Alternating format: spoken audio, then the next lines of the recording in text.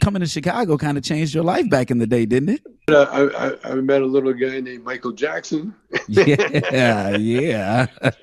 at the Regal Theater. And Michael gets on the stage and he sings the hell out of My Girl.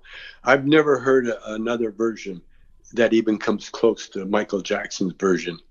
And he's a little guy. He had to get a little Coke box to stand so he could see the mirror. And he's in there, and he's fixing his do. And he was the oldest 10-year-old I'd ever met in my life. Wow. He was a 40-year-old 10-year-old. Because he copied all Jackie Wilson. He copied his moves and James Brown. Mm-hmm. He had all the dance moves down.